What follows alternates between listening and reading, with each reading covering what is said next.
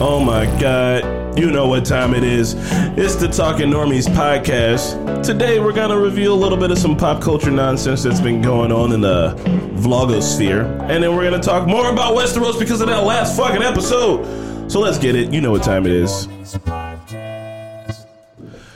And here today I am joined by an illustrious goon squad of goons. Across from me we have... The gooniest. You know, I need a drum roll probably. I'm going to do one with my mouth.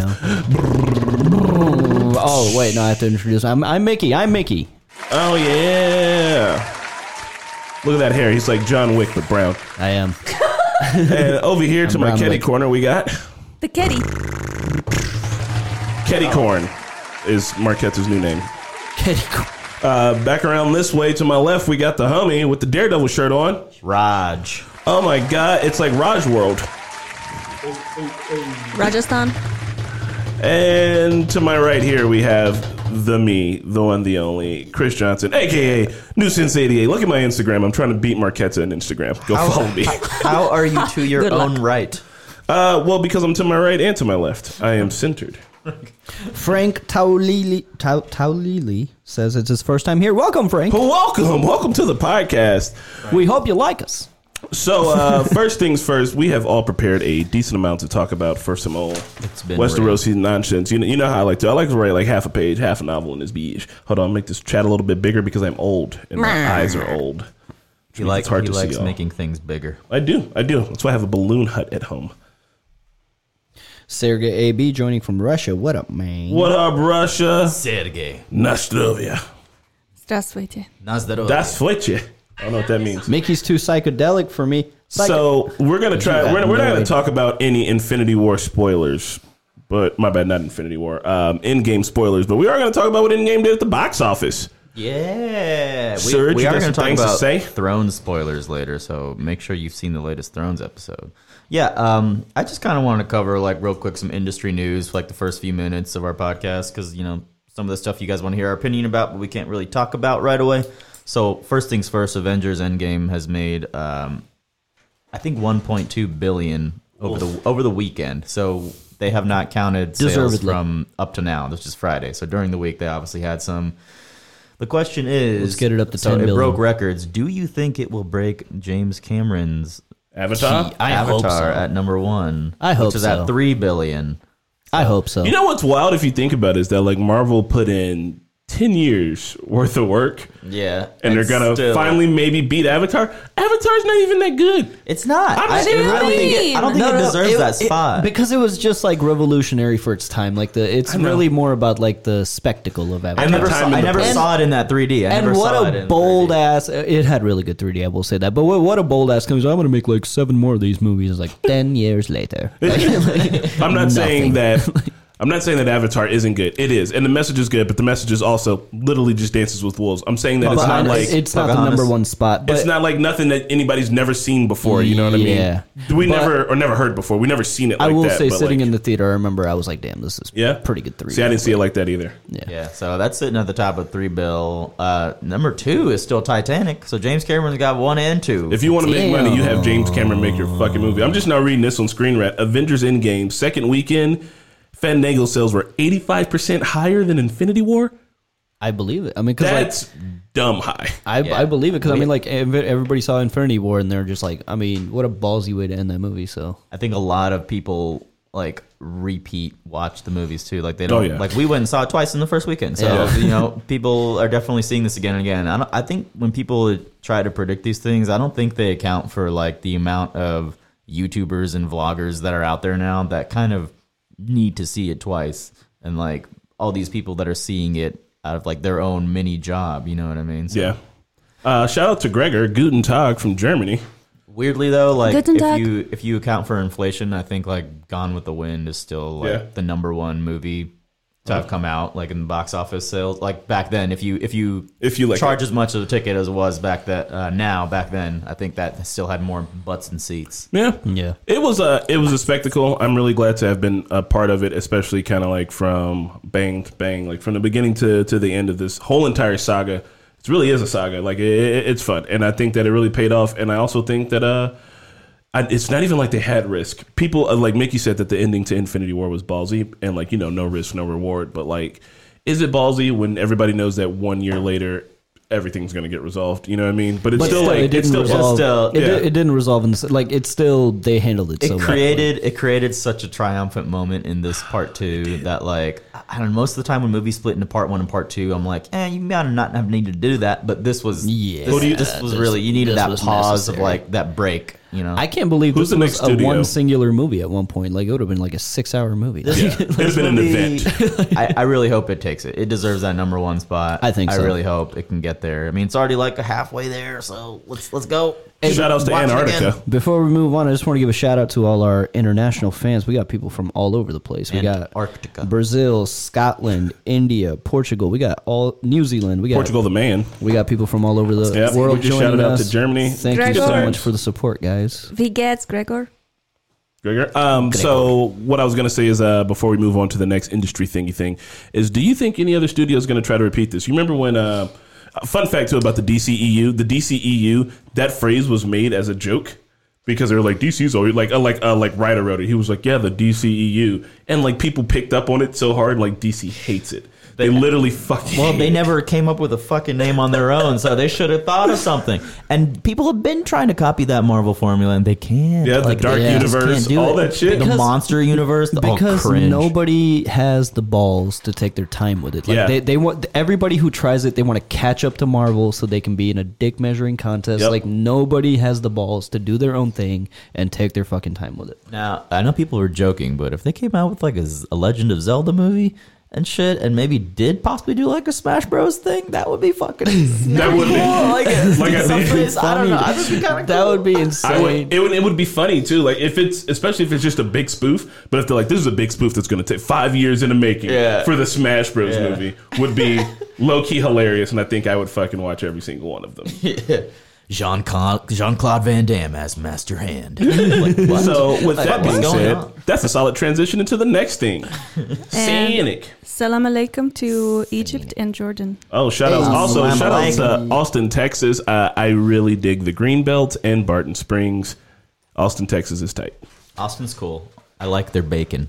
Nah, Lore Master, you just in time. We're The just getting second started. quick little industry thing before we move on to the main topic now. Sonic is having a redesign. What do you guys think about that?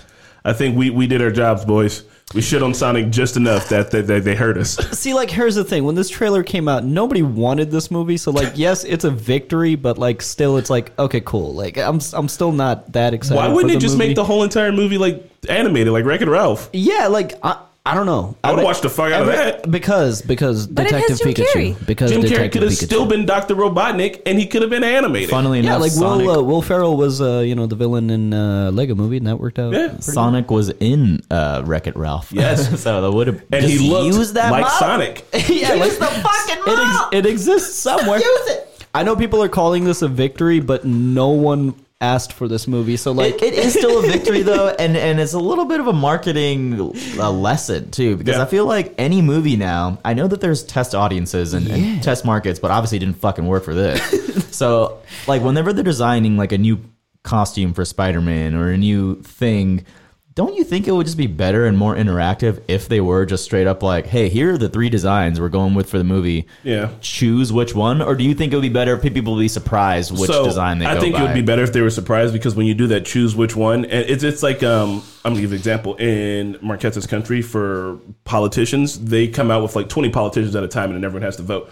The more of that it is, like there's a chance that things could be split 3 ways, or there's a chance that something could win by 1%. You know what I mean? So it's like Yeah. I feel like if you're the creator, you should just do your homework as the creator and know the audience that you're creating to, and then bring that out. And then if people are shitty about it, then you can make the change. But like, I'm always from the view that the creator should be like, this is what I think it should be. Boom, I did my homework.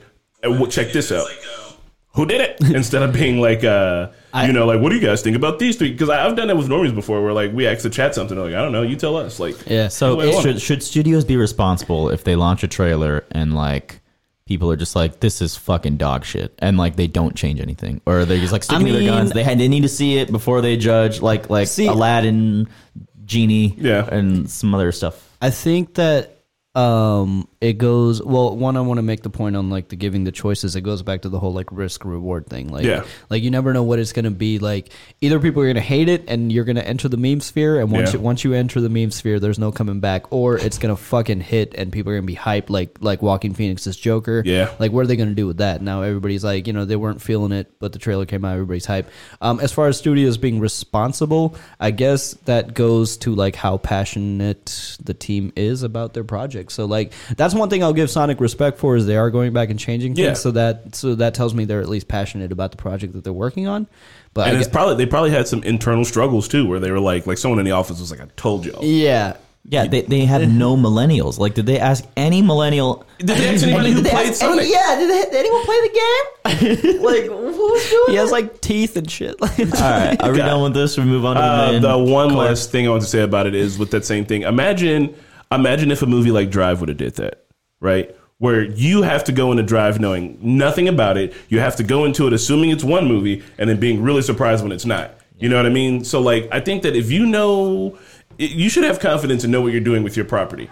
And maybe with Drive, because it's like somebody's brainchild, they're like, I know how this should be. I know how this is going to work. But maybe when it's something big like Sonic or Mario, you have to fucking ask the collective internet who all has feelings about this. You know what I mean? When it's your IP, go straight on and you put your creative shit out there. When it's something that maybe you're kind of unfamiliar about, that you're not a full-on expert in, then maybe you should be looking for some kind of feedback. And Drive is a whole nother conversation with the studios, because that was supposed to be like an art house movie, and it was advertised as like Fast and the Furious 12. Yep. It's like, this is not what that is. Not what I expected. Kind of worked for it though. It got butts in the seats and people were like, Yeah. oh shit, this is tight. Yeah, that was one of those moments where it like worked out. But like, okay, so I wasn't Shout outs to Andrew Barry. based on based on just the trailer for Sonic, I wasn't expecting this movie to make a whole lot of money or be popular. And now that they have to do a complete redesign for every frame of the goddamn movie, like they got an uphill battle here. But I think the hype that they just set off on the internet, I think people are gonna. Yeah. I think it worked out for them. Shouldn't And be too hard, very- right? Because they're just replacing the CGI. Yeah, I mean, no, think about it. If it's takes CGI, a long you would time to but you would render just all that redo the shit. model, and it would take a long time to It render it, wouldn't but take you any would just put reshoots. that model. Wouldn't take any like physical reshoots. Yeah, yes, true, but that's still like manpower. That's a lot of money. Yeah. It's still. still so much. They got money in spades. I was gonna say Philip DeFranco always brings out outrage marketing, and this seems like a form of outrage marketing, where if you can trigger the nerds with the shitty thing that you're making, that like the nerds will care about it so much, and then once you make the change, then because now Mickey's right, people are like, yeah, it feels like we got to win, but it's like, did we get a win? No one asked for this in the first place or wanted it, and now everybody's like, yeah, we won, and it's Yeah, like now I've seen people say like, I'm actually excited to see it now. It's like, was this the plan? Like, Somebody If it was, right man, now is if just it was. like executives are just hand jobbing each other and they're like, we did it, boys. yeah. Also in the chat, technically you're millennial if you were born between 1982 and 1999. Yep. So literally most everybody up in his piece right now is probably a millennial. Shout outs. All right. With that being said, Let's guys, get into Game of let's get into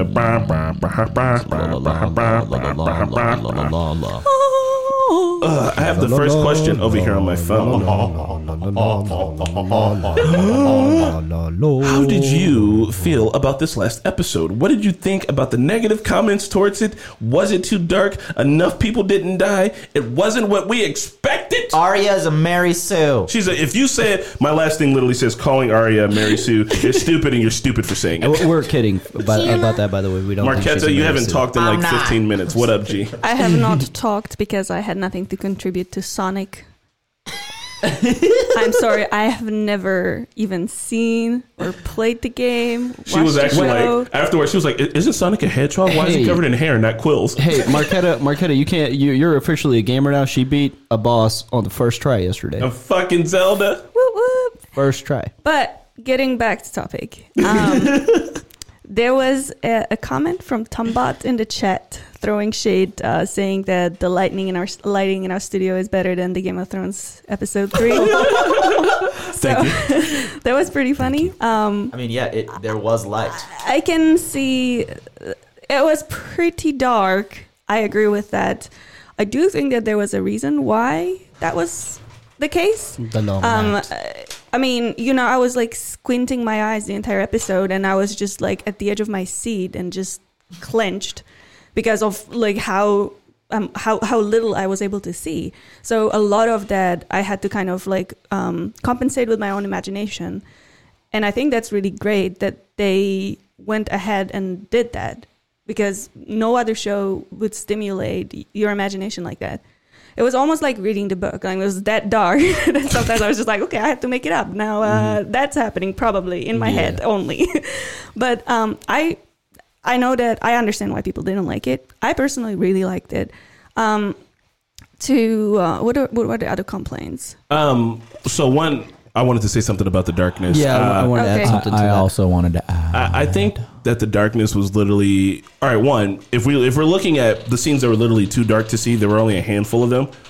And I mean, like, it's a great meme, but you could really see most of the episode. They even used the fire to light things, like on purpose, right? These were all choices that they made on purpose. And I think it was to just kind of put you on the edge of your seat. If you can't see what's happening, like, I was straining to see, but they had the voices really turned up. You could hear Tormund's grunt. There's that one scene right before everybody retreats where all the main characters are out on the battlefield and it's really dark and they're being overrun. And you can tell that that's Grey Worm because he's got the spear. Like, you can see his silhouette. You can see that he's like stabbed. You can hear Tormund grunting. You can see somebody jump on Jaime. You can hear Brienne's scream, and she does this scream over and over again in that episode to let you know, oh shit, that's Brienne. Yeah. So like they were using these other like sonic cues and these other kind of like contrasty like visual poses to show you what was happening without quite all the way showing you, because I think they wanted you to be anxious on the edge of your seat. I do think that maybe they could have brightened it up a bit, 100%. Not brightened up to 100%, but they could have brightened it up a bit, but they did it for a reason, and you still got those storytelling elements in there. And I think that it was very immersive that they did it like that. What you got, Mickey? I agree with pretty much everything you guys said. The thing is, though, is like if they did it obviously they did it for the reason, like it's a metaphor for the thing. It wasn't too bad for the darkness is a metaphor for darkness. Darkness is a metaphor for darkness. But I'm saying, like, it wasn't too bad for us in the studio, but we benefit from having a really nice TV. Like our TV handles like the blacks like really, really well, so we were able to get some contrast in there. But not everybody has a nice TV like we do. Like if we were still watching that on my like the old TV, it would have been horrible. Me and Marquette rewatched last night on our like fucking 26-inch TV, and we were like, you can still kind of see what's going on, but we have to have the lights turned out and all that, Yeah. So people had their methods of watching it. I think on a technical level, maybe they could have brightened it up a little bit, because like whatever you're trying to represent is going to be lost on your audience if they're just like, what the fuck is that? So well, just one last thing. But other than that, like I agree with Marquetta, like the scene where you saw the Dothraki wave, and like when they crashed into the army, and you saw the ripples going through the torches. Like you're right about the imagination thing. Like you can imagine the fucking massacre that's taking place down there. And I think those are two separate things, though. I think the Dothraki scene was very well done, obviously using the darkness as a story element there. But I think it was intentional as like to get us grounded in the scene, but I don't think Miguel Sapochnik and the cinematographer intended it for it to be this dark, especially with all the stuff that went into making and shooting this 55 nights. Like I'm pretty sure a lot of people are disappointed that it was. I'm sure they're gonna like for the Blu-ray release, they're gonna go in and like brighten it up, brighten it up, because we threw a filter on that. I was like, Mickey, throw a brightness filter on this bitch and put it at 50 and put the contrast up at 35, and even still it was dark. Even in the comments they were like, "How's your TV this good?" It's like, no, we had to fuck with it. Nah. So my question is like, how much information do you think was lost, like percentage wise, over the whole entire episode? I don't think a lot of information was lost. Much. Maybe the special effects were easier to do, but I will say there were more than a good amount of scenes I think that were hard, like the dragon fight. What the fuck was going on? Yeah, I was a little... that could have been a little bit better. But the reason... with the dragon fight, I think one of the reasons why that was hard is because, like, it's really tough to tell Viserion and Rhaegal apart, because, like, even though one's white, the other one's, like, kind of a light color. Yeah. You know Drogon because he's big as shit. Yeah. But, like, the other two... Like, they're kind of hard to tell apart. So when they were fighting each other, I was like, I don't know who's getting fucked up, but someone's getting fucked up. I would like to just say again, it was very immersive. Even the chaos and the fact that you couldn't really see what was going on. But it's the same way. Couldn't see Let me finish. Sometimes. The same way, like Daenerys, she was like, she didn't know where she was, and then she just got like attacked from the bottom up. Like she had no way of seeing it coming, and that's what we were kind of like put into that same position, because like it was so chaotically are you talking about when the Dothraki were and like you see the giant? No. I'm talking about Viserion coming with the blue flame and just like roasting Daenerys. Yeah. I think there's ways to still do that with knowing where everything is at in relation to the screen and the spacing. Honestly, like the fact that we didn't know if Drogon is alive or not kept us even further on the edge of our seat because Rhaegal. I'm sorry, because we didn't know. We just like because you see him crash land and then you saw him crash land and that was like the last thing you saw. But again, those are two different things. Like we saw that, but I'm talking about visible sight of the whole episode. Yeah, I think it could have been a touch brighter, but I think for the most, it was fine for us. I can't speak for anybody else. But I lost my train of thought. Come back to me.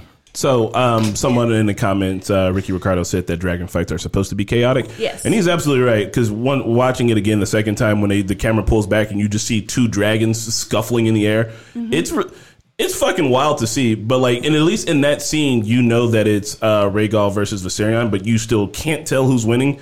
And then eventually, someone gets bit, and you're freaking out. But then you see the Night King's dragon later on has half of his face missing, and he's also got he got his throat bit, and he's got fire pouring out, which is like once again, that's their way of telling you, hey, you know that fight that you couldn't quite see up in the sky where shit was going down. This is what it looked like, and still fucking tight. I think one of the things that this episode suffered from, not like obviously the whole lore of the show has been leading up to this, but I think when it comes to season 8 in general, one of the biggest things that was hyped about and constantly talked about was this battle. It took this many nights to film. It's got this in it. Maybe it was overhyped. It's bigger than Helm's Deep, and I think it's walking that fine line of how much to hype it, and then like obviously once the audience takes it over, they hype it up for themselves. Yeah. So I think that was also a big contributor. Is that like it was not overhyped, but I think.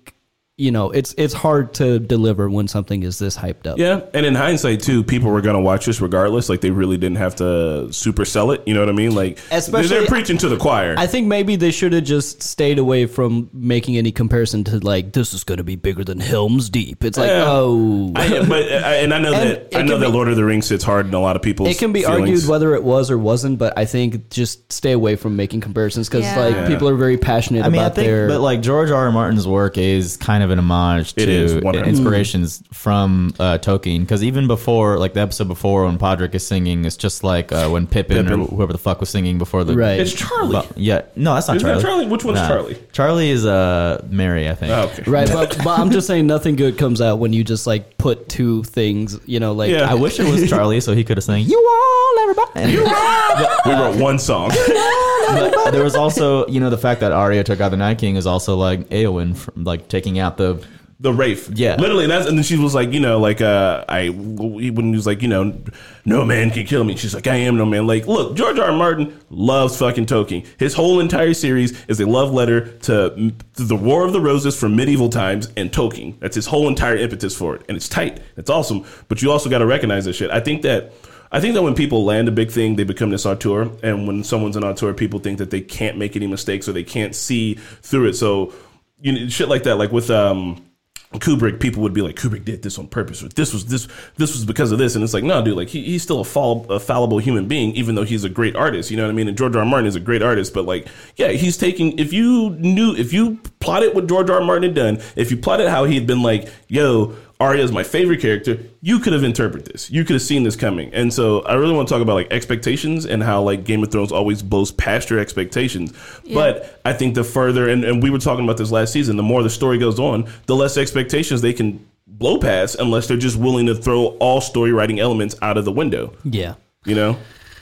Yeah. True. It's tough because like we're at the end of the show, so like there isn't really much room for like I don't know whether George I don't know what the ending is going to be, but this was I guess kind of a happy ending, even though like I mean the loss is definitely there. We lost a lot of fucking people and a lot of resources, but like there isn't much show left to like what you're saying. Like we can't really do classic Game of Thrones anymore. We don't really have time for that anymore. Dylan Thomas says hello from Wales, the land of dragons. Shout out to Wales. I thought it would have been the land of Wales. Yeah. Who would have thought? So the only real like I really enjoyed this episode. I think like the dumb complaints are people saying that like it's already over. Yeah, I kind of felt that, but this whole battle between Winter was either going to end. It was going to finish when it started. Like the conflict, once it started, either everyone was going to die or they were going to win. Yeah. So like I don't see anyone retreating, you know? Yeah. Mm-hmm. So I'm fine with that. The only complaints I have with the darkness thing, and there are like some things you can like nitpick here and there, like why the fuck are the trebuchets in front of the infantry, or like, you know, certain random things like that. I but know, like, and like why weren't they in the castle? But Yeah. I don't think the Winterfell set or the castle was big enough to Yeah. hold all the troops Trebuchet. anyway. I know Like, one thing I you noticed, you could logically give workaround reasons to all the Yeah. complaints in this, besides the dark. I Well- think the darkness is an HBO streaming issue. One thing I Unsure. noticed when I was editing, one thing you also had a complaint with, or I don't know if it was a complaint, but one thing I noticed, you like when they were inside following Arya, you were like, how the fuck is it so quiet? Like, they could have added some ambience of the battle outside. Yeah. Like, it was like I like dead the, silent. how they wanted to switch the genre of the episode Yeah. for a little bit, so I understood that. Yeah. And I mean, they were Really, also. How is it so It was literally quiet to show you that Arya can be this quiet. Stealthy. And in fact, when they show like the drop of blood hit the floor, it's to be like, this drop of blood is louder than Arya walking around, and the fucking zombies know Yeah, about it. yeah. That's all setting you up for when she runs past And then- the white and you see general that at the wisp. end. Also, Prepare, what do you guys like- think? Because I also didn't like. I mean, I'll just be honest. Like, it seems so hopeless. Like the Dothraki got swallowed, and like the Unsullied were getting streamed, and then like we saw like almost all of our main characters just get like stampeded Against like, the wall, like yeah. fall and get trampled on, and then like the next shot they were like fine. It's like See- like the whites would like stab the red shirts, but like our main character is like. At the end, when Jon was going through Winterfell before And he was, Arya like, looking stabbed, at everybody and he was fighting. looking at everyone, that was cool, but it was also like, this is not realistic because Brienne, it's Yeah. literally just Brienne, Jaime, and Pod against the wall against like hundreds of whites. Especially It's for like, at Sam least too. make it a Sam little is bit on the more- ground, like Yeah. just Yeah. like Yeah, flailing yeah. around.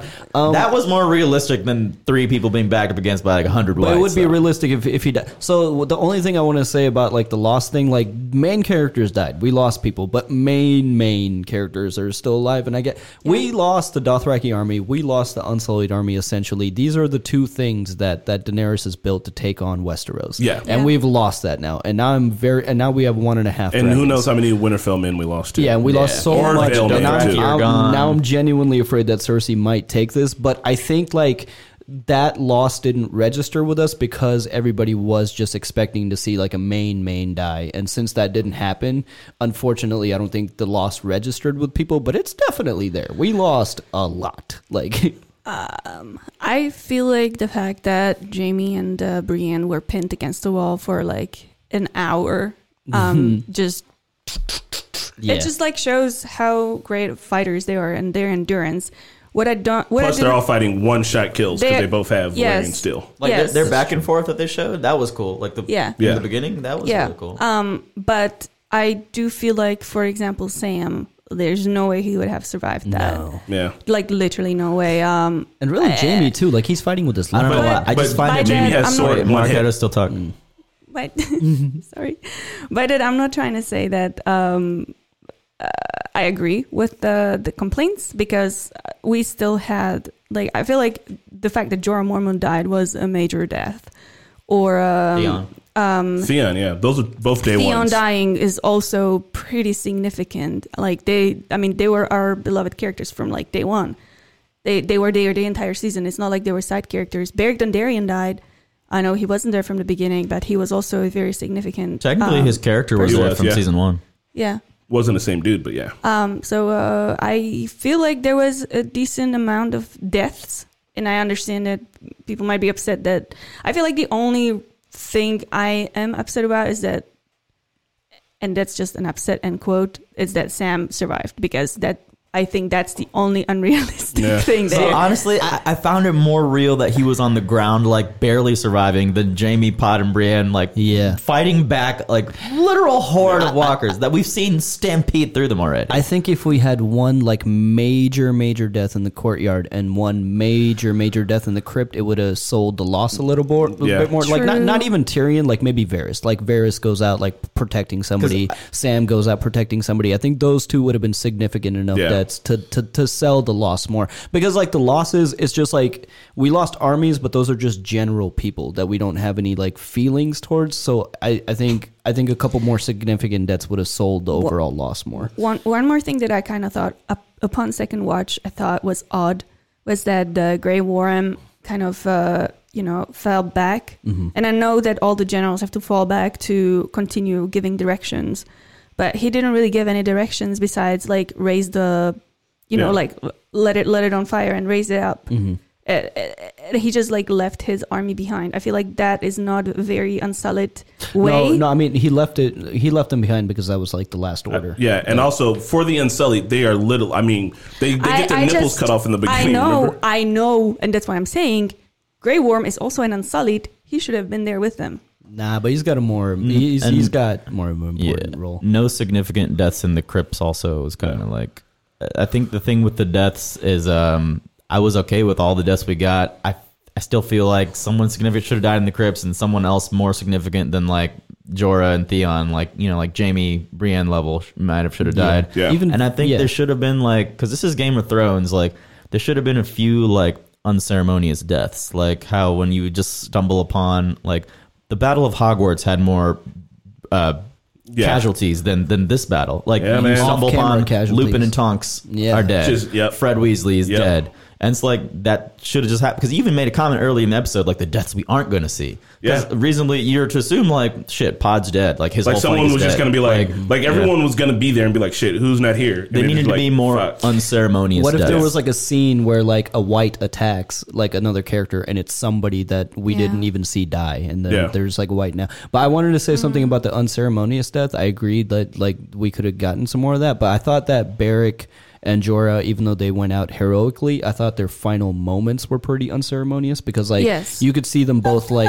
Jorah died doing what he wanted. No, I'm not saying the way he died. I'm saying like in his final moments, you see both Beric and Jorah like struggle to get out a final word, and that was just so sad to me because he was just like. And then it's just like, so in that way, it was unceremonious in that way. But I agree. Everybody got like, a moment. And I hate to like keep complaining. Like, I love this episode. Like, we're just airing like our negatives. I don't hate. Oh yeah, episode. we loved it. I was just like this episode. Still would give it an A+ any day of the week. Yeah. What I was gonna say is this. Still would give it an A+ any day of the week. That doesn't mean that some things couldn't have been done better. But we also have the hindsight of sitting here Monday morning fucking quarterbacking it, all right? Yeah. Like we don't know what the rest of the show holds. We didn't have any skin in the game. We weren't there when they were writing it. We weren't there when decisions were being made. I do think a lot of this is about expectations and subverting said expectations. Our expectations was to get a lot of people that are going to die. There are 3 more episodes left. If the season ends without any more main characters dying, then sure. Game of Thrones has not lived up to what I thought it was going to be in the ending. This isn't me even advocating for main characters to die. I'm just saying that that's what they've built their legacy on. I expect some big surprise main character deaths in the next 3 episodes. Without that, I'm going to think that maybe it's a little bit and I think that's going to sting more when Cersei is the one to do it. Yeah, and I think that that's going to be subverting expectations. So are you saying your expectations were subverted because nobody major died? Yes. Yeah, I am. So they succeeded. It is, but that's what I'm saying, man. And so one of the next questions I had was... Because that's the excuse they used last season when no one major died. Yeah, but so what I was going to say, this question is a little bit down, but it's about subverting expectations in today's media. Like, why do people get so upset when a creator of something goes in a different direction than they expected? Last Jedi, Endgame, Battle of Winterfell. Why are people so butthurt when they're like, this didn't match up to my fan theory? Like, your fan theory isn't beholden to what people that are actually creating this shit do. And, like, you have to, and especially you have to, like, let it finish out before you can be like. Because we're living in a different society now. Like, you want people to theorize about your shit, but at the same time, that means like 99.9% of the time someone is going to get it right. So like, do you either want to be surprised and have it come out of left field and not make any sense, or do you want it to be within the scope of your... I think people are mad because they thought that Arya killing Night King had nothing to do with the prophecy and all, but if they really examined it, they would see that it does. It does, And so, like, I think people are just mad because they think it subverted expectations in a way that didn't align with the mythology of the show. Yeah. But it actually did. Yeah. But here's the thing: the mythology. And it's harder to do that. It's hard to do that now because people are always like us. See, the mythology of the show is like you just reverse the script. The mythology of the show is that main characters die,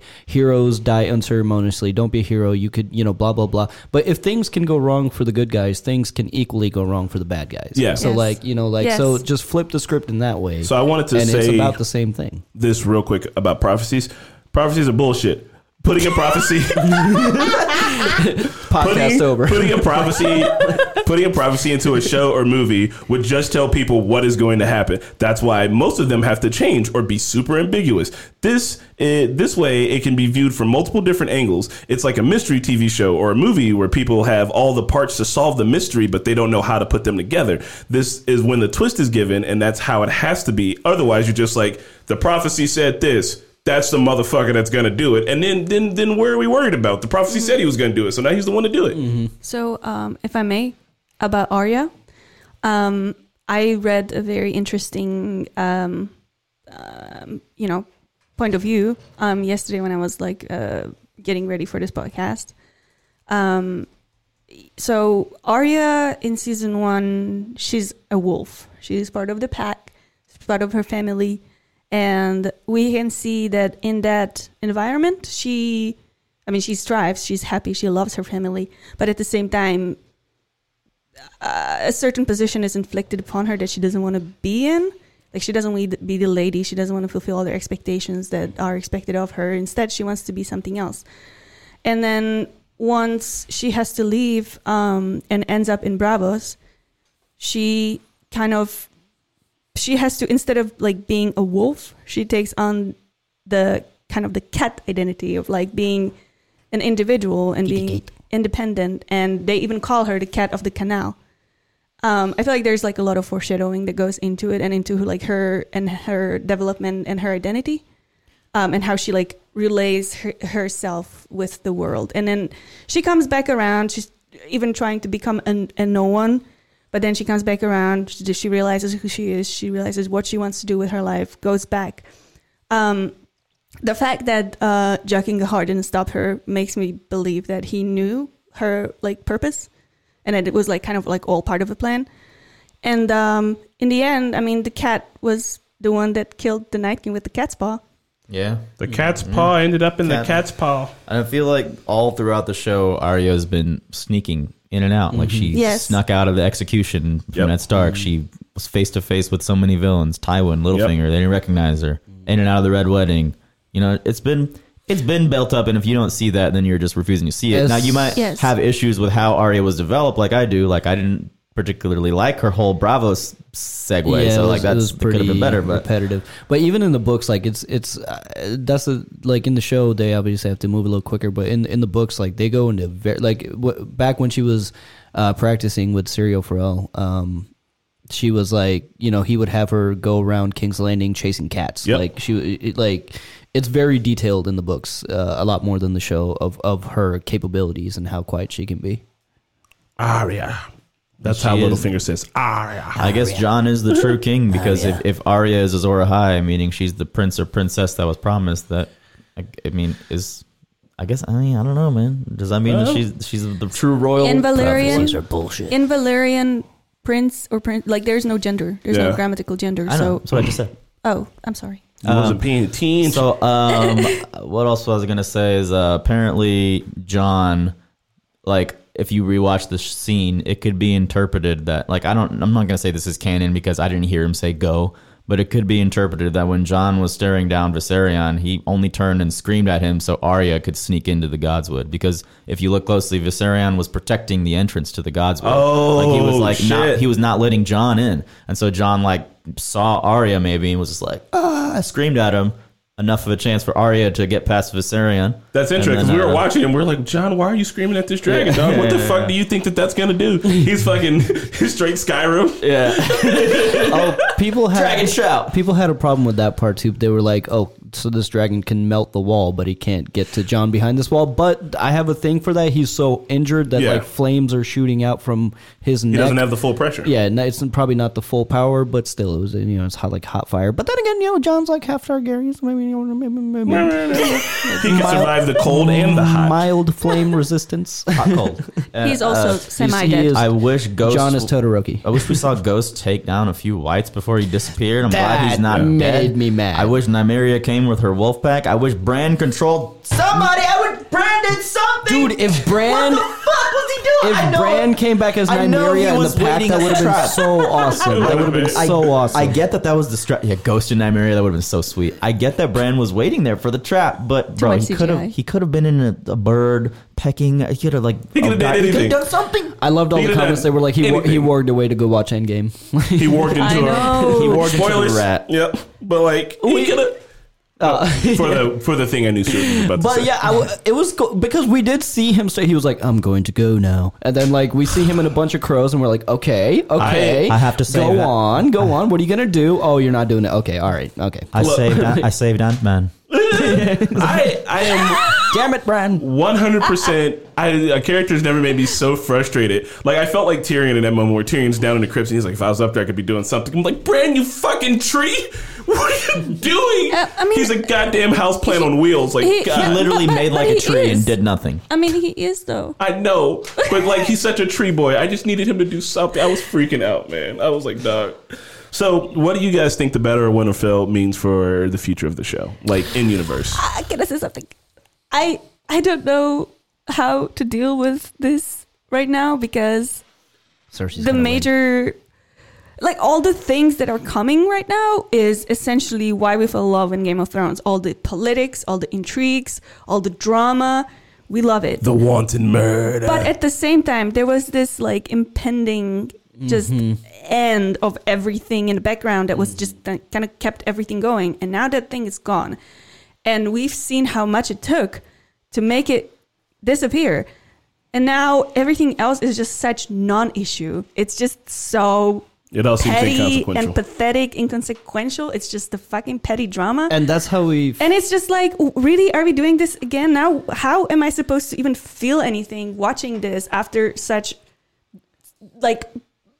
We survived, like, and now we have to go back to the petty bullshit. I don't know what to do. That is what's interesting about the show, because like the whole time we've seen all this and we had that air of like, this isn't important. This is not what's important. This is not what's important. And we always thought the main storyline was winter is coming, and now it's like, oh wait, I guess this is important because somebody needs to take that throne. I have a theory about that. I mean, I don't know how George is going to do it in the books, but I have a feeling in the books Cersei's going to be taken out first, and then the Night King conflict will happen in the books, because I feel like the showrunners made a gamble that, you know, a lot of mainstream people started watching Game of Thrones, not A Song of Ice and Fire. They want to see the Game of Thrones.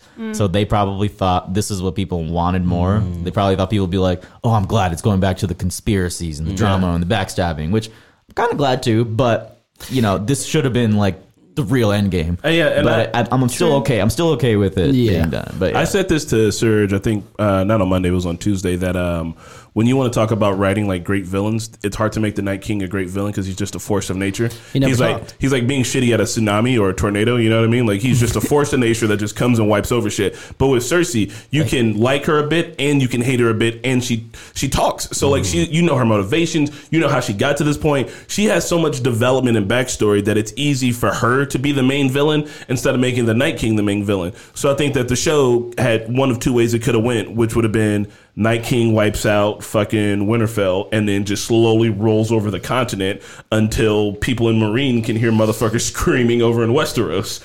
Could have been that, or it could have been the Night King rolls up, there's a huge fight, he gets defeated, and then we're on to the next and final battle, which is Cersei. It was going to go one of those two ways. I think if they were trying to tell a story of global warming, they should have just wiped out everybody and been like, you see, you dumb bitches, this is what could happen. But instead, they actually have to go this way where it makes sense to give the actress who's got the acting chops and the talking and the monologues and the fucking terrorist explosions, makes sense to make her the main villain. And makes sense to make her the next biggest fight, even though she would have got rolled on, but now like she's powered up. I know Night King is not a book character, but same thing. They take Cersei out first, and then they deal with the White Walkers afterwards, okay? And I'm sure there is a Night King style character. What do you think is going to happen in the books? Like, they're just going to fight the army, and there's not one lead? Like, either there is a leader, or they fight the army and they lose, because, I mean, it's just a force of nature, There has to be some Night King type of figure in the book still, right? I mean, maybe I'm wrong. Writes it as literally like a force of nature. Like, this shit just comes and it wipes, and like you can't. I mean, he's already confirmed the book is going to get a different ending. So yeah. I mean, I still think Cersei could be taken out, and then they deal with the White Walkers. If there's no Night King, they could still go deal with the White Walkers after the throne. Well, stuff. there's so much more. I would say there's even more magic in the books that I think it's like open ended to like go a plethora of different ways. Yeah. I think it's stuff that if they did in the show, it'd have been like okay. It's like, interesting how the penultimate episode number 9 is usually the big crazy one. I kind of see this episode as being episode number 9, and now I'm interested in what kind of happens afterwards. And then I can't recall which season, but there were some seasons where the episode number 9 was big, and then fucking 10 was also big. You're like, fucking hold the phone. I didn't know that those were possible. So now I like looking at the whole season as like the final, episode. And this was like the episode 9 of the whole season. But do you think, someone mentioned this earlier in the chat, do you think episode 2 is diluted now because so much of episode 2 was like, we're about to not see these people ever again after tonight? Yeah. Like, do you think that dampens the effect? I don't know. The emotionality of it was good. I think about it in the moment, but then, like, in hindsight, I mean, now maybe that time does kind of feel like it could have been used for something different. Also, I want to shout out to Ryan of New York, who said, Ryan of New York said, 2 seasons ago, we found out Bran has powers to affect the past, and only a part he ever used it for was to explain Hodor. Which is weird. You are right. Bran can go back into the past and warg into people up through their future selves. I mean, I don't know. But it was also, I mean, he when that happened, he realized how much damage it can cause. I mean, that is the major reason why he's not doing it now. Sansa becoming the next... shout outs to JB for the $5. Thank you. Sansa becoming the next Cersei would be interesting because I totally can't even begin to imagine it. No. So it would... I don't think she would be evil. But, I mean, I can see Sansa on the throne because she's got the most well-rounded knowledge of all the 7 kingdoms. Where... I mean, not all of them, but she's the most traveled, and I've been saying Sansa for the throne because she's been studying from all the greatest leaders. Her hair, she's been doing her hair differently for each one she's been under. It's just like foreshadowing, like Arya. So like Khaleesi just feels like people will be so pissed when it happens. Khaleesi just feels like another one in her way. She's like, I'm just about to learn from you and like fucking move on. Yeah. We don't have to do this right now, but are we gonna do predictions? Yeah, we are getting around to that. I just want to say that Sansa. Like, trauma breeds, psychopaths.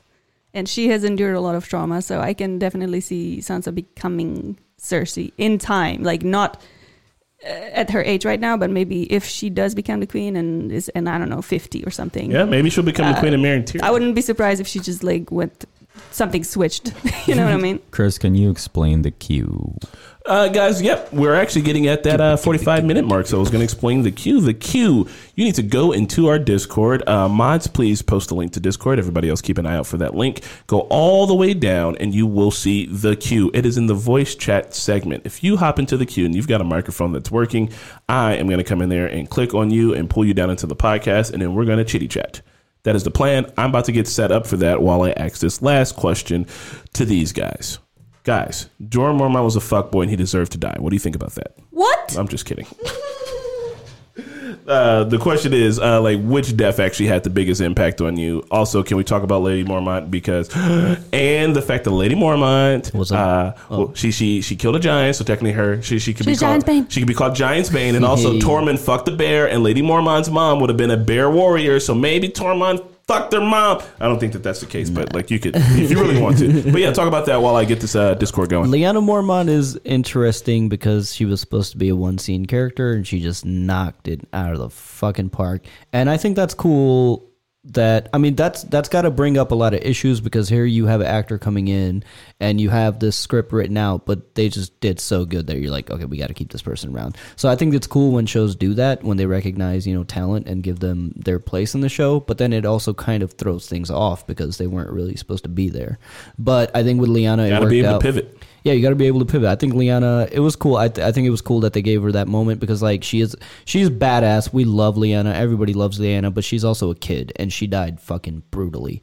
But she held it down like a G, so I think that it was well done. Lyanna got her moment. And the Mormonts, like, this whole time, throughout the show, there's been... Mormonts are, like you said, Chris, they are nothing to be fucked with. Like, even in the Battle of the Bastards, when they got into Winterfell, they only had, 2,500 men in the Battle of the Bastards, and to the end, in Winterfell, there was a bear shield. So these motherfuckers are fighters, and it was House fucking Mormont, dude. They're fucking badass. They don't play around. What do you think about little Lyanna, the little bear that stabbed the giant in the fucking eye and got her bones leg crushed?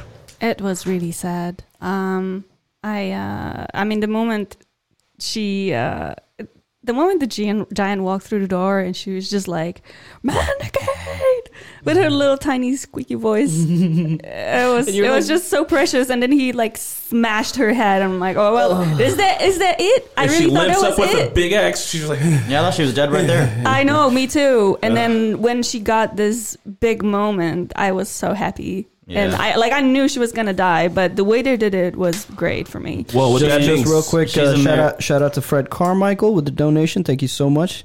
He says Jorah was my favorite character, and now I'm sad as fuck. Yeah. we are about to pull Same. in our first caller. Christina 27, I hope you're ready. Christina. Liana Mormont is a Mary Sue, and the whole moment made me cringe. Oh my. Mike, check 1, 2. Muted. Christina 27, you are on with the normies. You're going to get put into You Snooze, You Lose. Oh, I can hear you. Mic check. Hello? Hello. Hey, can you hear us? Oh my god, yes. Hey. Hey, everything's working. What up? Hey. Sorry, I have to whisper because it's nighttime here and my whole family. Are you is, like, Christina Tatina? No. Yes. Yes, she is. Oh my god. Well, hello. You are famous around these parts. So, keeping the whispering up, is there anything you want to say about this episode of Game of Thrones? I don't know. I just wanted to know, like, what do you think Dany will do by the end of the series? Oh, I honestly think Dany's gonna die. I don't think she's gonna make it to the end. What do you think? I don't know why, but I don't think. What was the question? What do we think is going to happen with Dany? yeah, by the Yeah. end of What the do, you, season. what do you think she's gonna do by the end of the series? I think Dany's going to get, here's my hopeful, she'll get well-rounded out. She'll get surprise pregnant by Jon, even though she thinks her womb is a bat cave because of what happened. And then they will reign happily ever after on the throne after literally everyone else around them has been murdered dead. And then their kid will be the Song of Ice and Fire. Yeah. Yes. And just real quick before we move on, Kaz LDN, shout out to Kaz LDN and Freddie Stripes for the donations. Thanks, Thanks so much. guys. What about you, Sriracha Jawal? I think Dany will hopefully break the wheel and like destroy the throne at the end. If not, Break the wheel. She's just going Why to would she implement destroy the democracy. throne? it sucks because like I 'Cause really it's thought uncomfortable. Dany was gonna like sacrifice herself to beat the Night King in the last one. Like I thought she was gonna go out like heroic sacrifice. So Damn. I don't know now. Maybe she still kind of will against Cersei. Yeah. Perhaps. I mean, she pretty don't much know. sacrificed everything She- else. against Everything the else Night that, King. is She was dear in to the her front is line. gone, dog. To the Night King, she gave it up for Jon. Well, Christina, thank you. I'm going to put you up until You Snooze, You Lose. Enjoy. Try not to wake anybody up. We're going to take the next caller. Also, I Thanks, do guys. think that Daenerys definitely deserves the throne because I mean the first two armies that are in the front line were the ones she brought. Like she has lost the most in this conflict. But And Kira- it wasn't even her conflict to deal with. They- Kira, they you're down on with won. us. Kira, you're down on with us, and you are muted. So, say something when you get your microphone. Oh, hey, what up? how's it going? I'm good. Sorry, I have to whisper as well because I'm Is- also Is it also 1:30, nighttime yeah. there, too? we're just keeping everybody like up to 1:30 date. a.m. in Australia. Oh, we got all the Aussies checking in. What up? Yeah. So, what do you Just want to say? wanted You got any to questions for us, or is there anything you want to say about this episode? I'm just wondering. I've read a lot about these theories that Tyrion is eventually going to betray Daenerys. So I was wondering if you guys thought there was any weight to those theories. I read that too, and I don't think so. I mean, he has no loyalty to his own family. I mean, after everything they've done to him, and he hates Cersei most of all of the Lannisters. So I don't really think that there is any merit to that theory. I wouldn't have believed it before, but after hearing him talk, to Winterfell, and he was like, "Oh, she has something to fight for now." Like, I don't know, even whether or not there is or is not a baby. I think after seeing Sansa and Tyrion's moment last episode, where she was like, "We wouldn't, be compatible together," and the only reason she states is your loyalties to the Dragon Queen. Maybe there's a Sansa and Tyrion romance to be rekindled, and he'll have to like betray Daenerys to do something for Sansa. That'd be pretty surprising. I don't know. That'd be very shocking, but that's the only way I would see it if it happened. Those I don't rumors. That's the like only way I could see it. I don't like it. I don't know. Tyrion, I think we saw him kindle a little bit of feelings towards Dany when he was a little upset that Dany and Jon were banging while he was outside of the door, as you do. And I think that I didn't read that as feelings. I read that as more like concern. Oh shit! Like this is the whole realm's about to be in an uproar. But I don't know, man. Tyrion hates his sister so much that I think for him to be like, I'm doing this in favor for her would be such a 180 that I couldn't believe that in his character. And you know what I mean? It's not like they've shown him to be such a family man before. Like he's the only person he cares about in his family. You whistling? Did you hear that? The only person he cares about in his family is his brother, Jamie. Someone was whistling. Yeah, that was weird. Kira, are you whistling down under? Or it was a That's feed. why that's my phone going off. Okay. All right, sweet. Well, thank you for that. We're going to pull in the next caller. Yeah, nice question. Yeah, good question. Thank you. Cool. Gendry for the throne. No, we haven't talked to this motherfucker. John has right to the throne, but I don't think he wants it, and I don't think Gendry he's should get Dragonstone or whatever. He House should. Baratheon. Kia, you're on. You're gonna want to unmute yourself. Who's Kia? I don't think we've ever had Kia in this. person. Hello? Hello. Oh, hi. I can't remember whether or not we have met this person. Oh my god. Wait, what do you want to say, Kia? I wanted to know how you guys are, first of all. Well, first off, We we're are good. swell. Guys, this is Kia. Thank Kia you. hooks up these thumbnails. If y'all been sleeping on these thumbnails, it's been the motherfucking homie hooking it up. The streams, Yeah. the overlays. So my question was, do you guys think Samuel Tarly is actually George R.R. Martin? Yes. And he's gonna write everything he's seen. I could see it because he goes Yes. back to the Citadel and documents it. I could see it. Oh, yeah. I thought I was gonna say we could see it because he's fat. So does that mean George was writing about his own fat pink mast when he was describing the sex scene in the books? Yes. Yes, between Sam and probably. Gilly? Listen, as a professional writer and a person with a penis, if I was going to write a book, I would describe my own fat penis in pink said book. mast. Yeah, multiple times. mast. A fat pink mask. Yeah. Like the bullworm from SpongeBob. The Alaskan But- bullworm. I think the major supporting argument for that is that a lot of his books are written from the Maester's point of view. And he's like always adopts the identity of a Maester. I think that Sam will become a Maester of one of the strongholds and write the book. See, now if I'd have known that, I would have. Man, I should have put Sam somewhere else where he wasn't super fighting, where he was just kind of low key fighting. He could have done But some like, work I down mean, in the crypts. there's a lot of foreshadowing for this too. Like he's always been a person about books and like learning. He's and, also like, been a lot of places in the world too. Yeah, and he knows he's well, educated, writing, reading, all that. He's gone to the Citadel. He knows like what that's all about. So yeah, I could see that. Nice. I could see that him being like the final documentator of like what really went down. Kia, I never heard that before. Thank you for that. You're welcome. I am here to please the people. It makes sense because remember when Sam saw the library and it was like the beginning of the show. I mean, it kind of makes sense. Holy shit! Yeah. All right, Kia, I'm gonna move you on. Thanks. Get back on the video games. Bye. All right. I'm only trying to pick people we haven't heard from before, but Is Jimmy on there? no. We got more. We got a handful more calls. Lauren Shodine, you are down now with the normies. Also, I can see the other people in the queue. I'm going to try to get to all of you, so just hang tight. What up? What up? Is it snowy? Is it snowy and ugly in Canada? How's the little one? I really like that Sam is George R.R. Martin. Yeah. And before the episode actually started, I was talking to Serge about this, but I realized I was like, what if this is like sort of like a history book? And like even our like history books, they don't focus on people that died. Mm-hmm. Oh, that's interesting. That's really interesting. I mean? Yeah, like, yeah. they focus on like the heroes. So I actually didn't think that anyone important was going to die before it started. You know what would be a super dark like ending? they've made it all here, and their characters have all kind of wrapped up or almost wrapped up. Yeah, so exactly. why? I guess why kill them after that? Yeah. A super dark ending. And my because- question is now that Tyrion and Jaime have survived, do you think that Bronn is going to go through?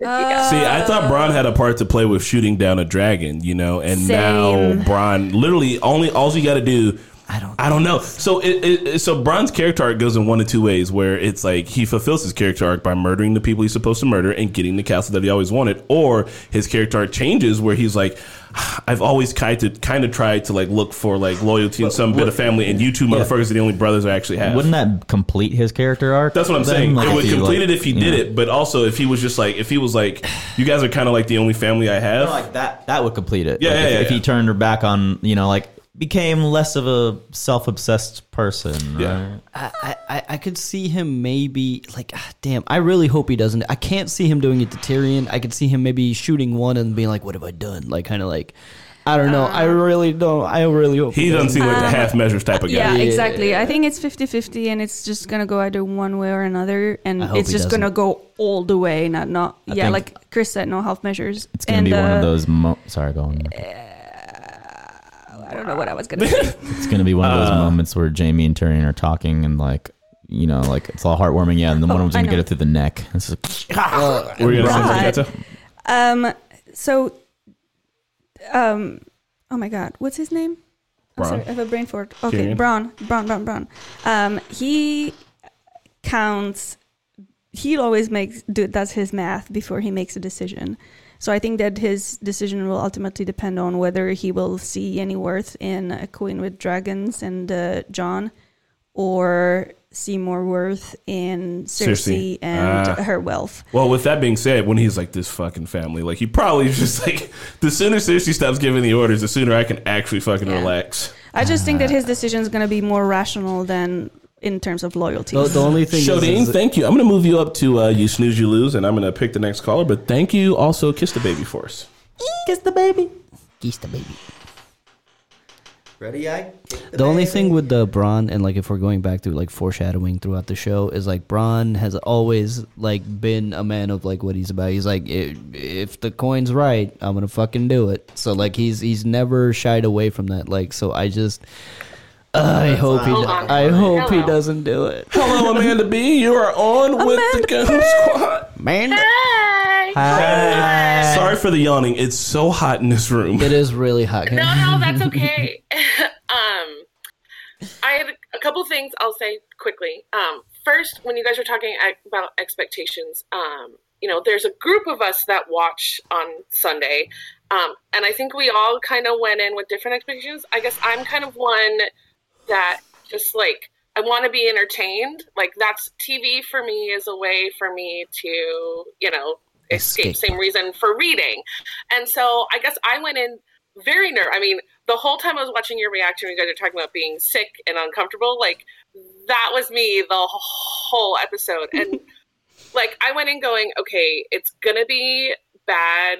They're going to have a big fight. It's going to be epic. And we're probably going to lose some people.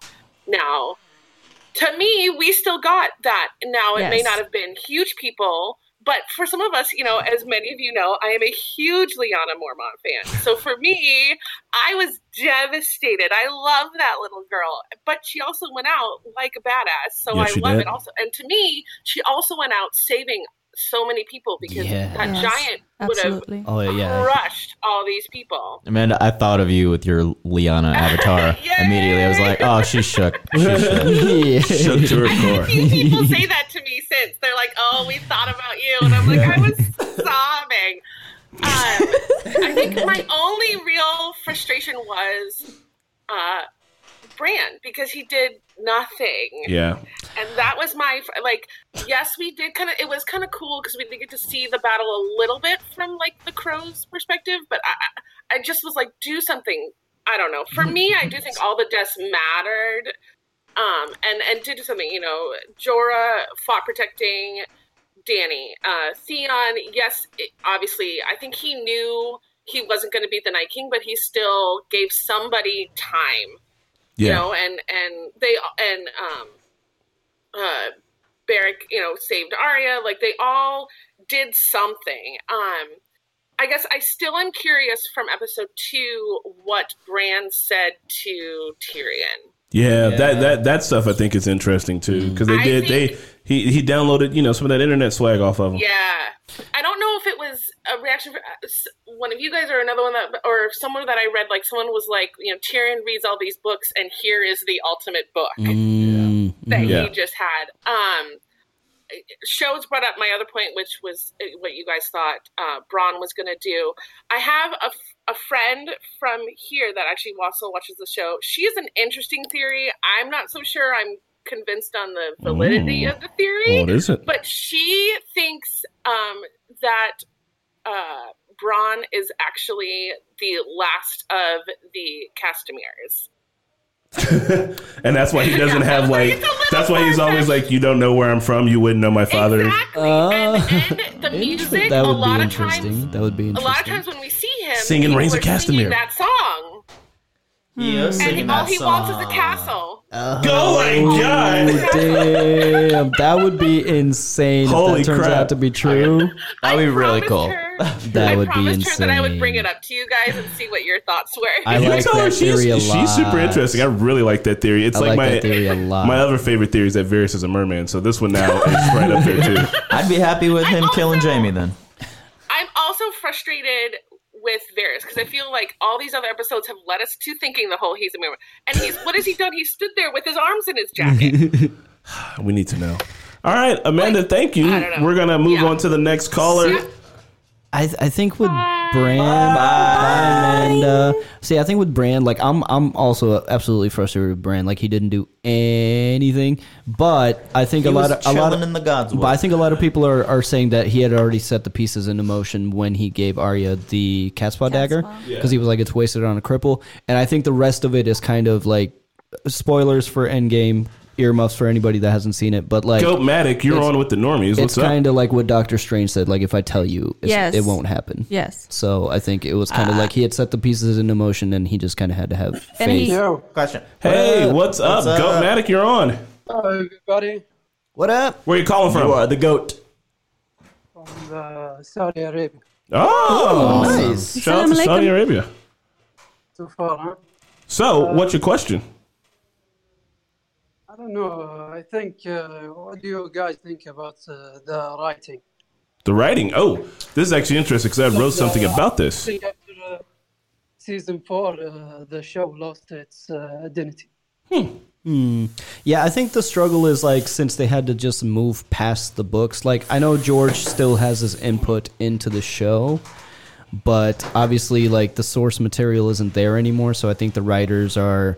It's kind of what happened with another show. Is like I'll bring Community, like season 4 when the head writer leaves. You can tell there's certainly a difference in how they approach the show now. Yeah. But I think for the most part it's still okay. But I think the struggle just comes from them being just ahead of the source material now. And hold on real quick right there. Actually, we got to wrap this up, guys. The construction workers are back. So, Goatmatic, thank you for that question. But they're about to start hammering and turning lights on and making a ton of noise. So I'm going to let Serge finish saying what he was saying, and then we're going to wrap it up. Sorry to everybody that we weren't able to reach in the queue. We thought we were going to have more time. We didn't know that many people were going to be in here today, but I guess this is a big topic. And like I said, this construction is happening. And thank you so much for the donations. I know we missed a few people. Yeah, I was going to say, Puvy, thanks for the quick 99 cents. And right before that, somebody else donated $20 from James. James said Gendry was the last true stag, and him and Arya are going to take the throne. Nice. And I agree. Gendry he grew up in Flea Bottom, so he knows the people the best. Goatmatic, thanks a ton for that question. I'm sorry we had to rush that a little bit.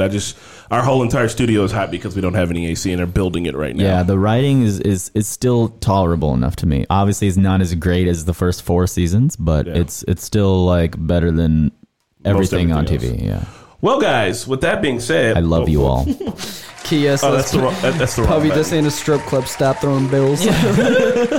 I mean, you never know. Chris, Puppy threw a 1. What you gonna give him? Oh, I'm gonna give him a little bit of shake. Hey guys, thanks for having that pretty thick discussion with us about Game of Thrones. This was actually way more engaging than I thought it was gonna be. So maybe we got a couple more of these boys left before it's all done. So with that being said, we'll see you guys later. Bye. Bye. Have a nice day.